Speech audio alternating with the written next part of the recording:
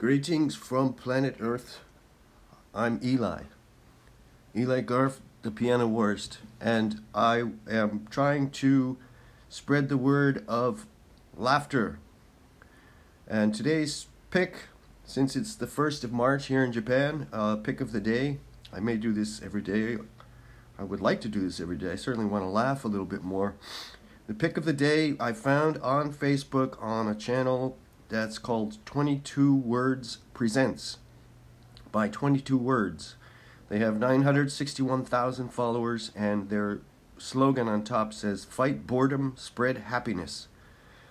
A friend of mine shared one of the videos that they have up there. It's titled, "Man Seamlessly Switches Between Accents." I guess if you search that, you will find that video, which currently has 45.6 million views on their Facebook channel. And so I will be uploading the audio of that because I'm crediting them, and this is basically a news report. I hope you're all finding something to laugh about with all the misery and whatnot. It's important to laugh at least once a day. So if you're going to call in, let me know how many times a day you laugh. I try to laugh 86,400 times because that's how many seconds there are in the day.